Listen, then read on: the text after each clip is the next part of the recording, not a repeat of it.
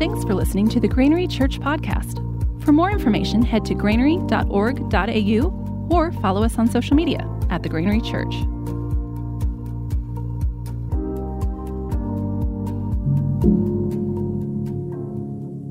When Jesus' disciples saw him spend so much time in prayer, which was followed by his works of power, of peace, of healing, and of reconciliation, all with overwhelming love and joy, they said to him, "Lord, would you teach us to pray as you pray? We want to be like you." It was then that Jesus taught what we now call the Lord's Prayer. Today, do we say the same? Lord, would you teach us to pray? We too want to see our future shaped in your power and your love. We too want to be instruments of your peace. We want to be like you. We want to be ministers of healing and of hope and reconciliation and righteousness. Henry Ward Beecher, a 19th century American minister, well known as a social reformer for his support of the abolition of slavery, is quoted as saying, "I used to think the Lord's Prayer was a short prayer, but as I live longer, I see more of life. I begin to believe that there's no such thing as getting through it. If a man, in praying that prayer, were to be stopped by every word until he had read it thoroughly and prayed it, it would take him a lifetime." Today, as we meditate on the Lord's Prayer, may you encounter Jesus in a new way and be filled afresh with the Spirit of God.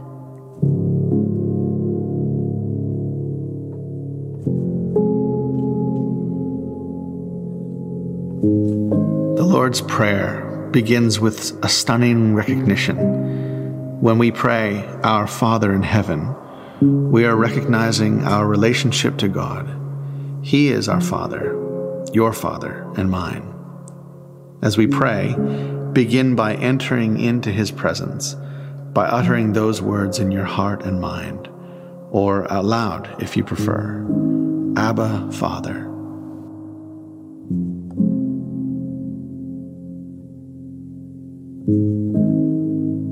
Meditate on these words from Romans 8:15-16 and ask the Lord to give you a deeper revelation of His Father's love for you.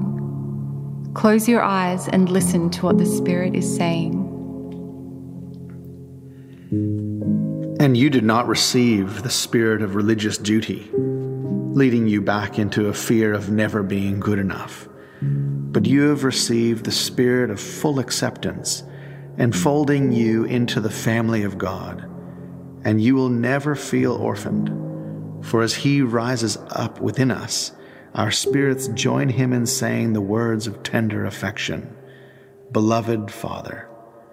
For the Holy Spirit makes God's fatherhood real to us as He whispers into our innermost being, "You are God's beloved child."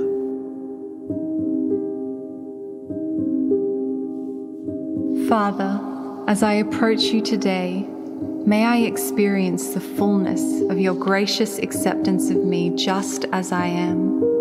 I don't presume to come before you trusting in my own goodness. I trust in your mercy and love toward me.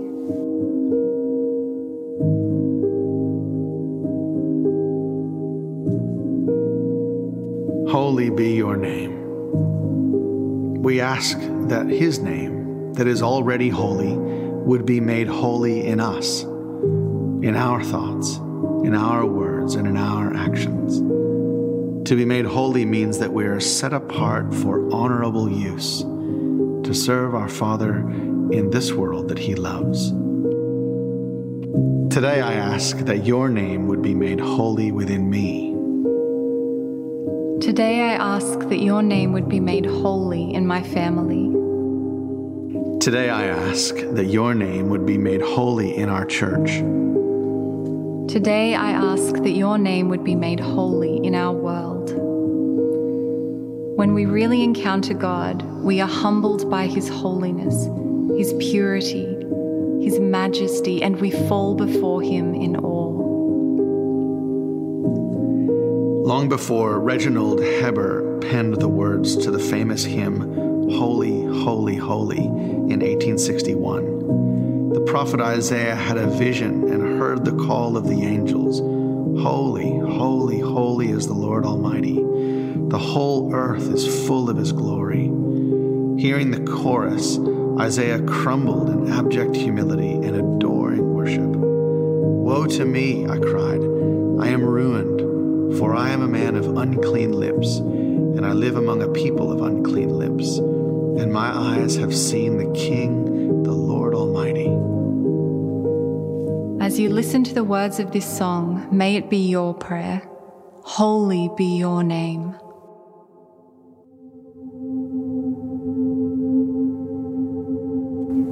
Your kingdom come. This is one of the deepest desires we have as human beings. We long for God's kingdom. We yearn deeply for it. When we pray this phrase, we are really asking the Father to help us let go of our own kingdoms, the kingdoms of our own egos.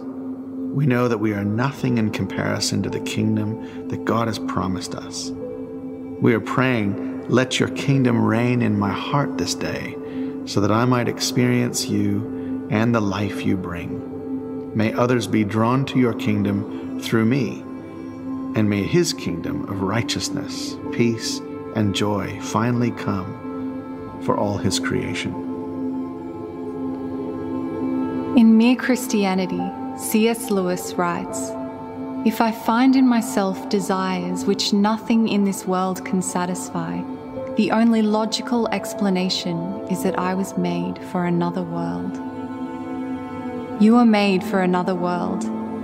You are made for his kingdom.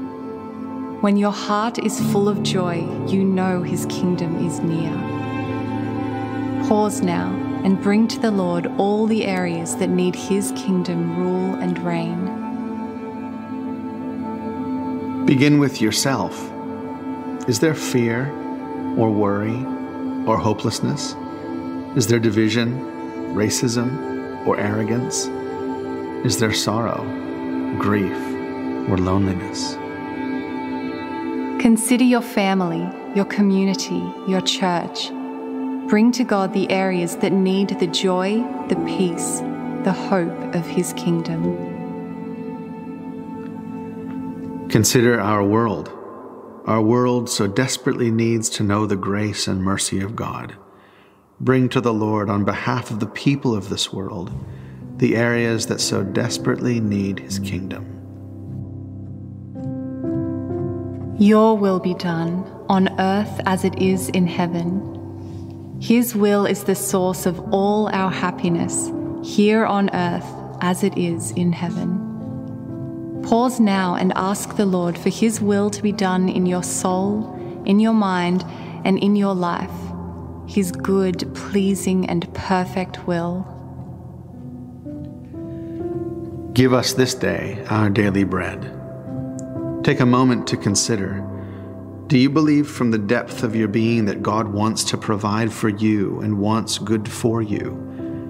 Invite the Holy Spirit to reveal to you any areas of your heart or mind where you're not excitedly anticipating the goodness of God in your life. Father, reveal to me any area of my life where I expect less than the best from you. I repent of not expecting goodness. Fill me with your hope that you lead me through dark times to places of light, and you work everything for my good as I follow you. May I know that your goodness and love pursue me all the days of my life, and I will dwell in your joyful presence forever. Pause and consider what you need today. In John 16:24, we read that Jesus said, "Until now you have not asked for anything in my name. Ask and you will receive, and your joy will be complete." As we pause now, we bring our requests before God. We come boldly before him as his dearly loved children. Tell him what you need. Pray. Give us today our daily bread. Forgive us our sins, as we forgive those who sin against us. Forgiveness is the action of love, or love in action. It is the healing power of God. The cross is the symbol of that love. Forgiveness is not easy, yet it is the central, most important act of love between God and us. But it is also the central, most important act of love between us and those who have injured us in any way. As we pause to pray, ask yourself these questions. Do I need to ask God to forgive me for something that I'm hanging on to? Spirit of God, search my heart. Give me the courage to be real and humble myself before you. I repent of my sins that I bring honestly before you today, and I receive your forgiveness and mercy. Is there someone I need to forgive? Lord, bring to mind those whom toward I hold offense. Spirit of God, give me the grace to forgive as you forgive me. Thank you for washing away the stain of my sin and making me pure. May I extend the same grace to others. I forgive those on my mind today. I release them of any debt to me, and I pray that you will bless them. Lead us not into temptation. We have spent time in his presence, had our hearts drawn to his kingdom of grace and forgiveness, submitted our requests to him, and waited upon him for his good. Now we pray that we may not be tempted to turn back and follow our old ways. May we fix our eyes on Jesus. As we pray, lead us not into temptation, we are ensuring that we're moving from glory to glory as we're transformed into the likeness of Christ and experience his overwhelming joy. Pause now as you reflect on the high calling you have, and thank God that he trusts you and empowers you to fulfill all he has called you to do. But deliver us from evil. In this final petition, we remember Jesus' own prayer to the Father. I am not asking you to take them out of the world, but I ask you to protect them from the evil one. John 17:15. We pray this petition for ourselves, of course, but we also pray it in communion with the whole church. We are asking God to deliver and protect the whole human family, and that every person would encounter the saving grace of God.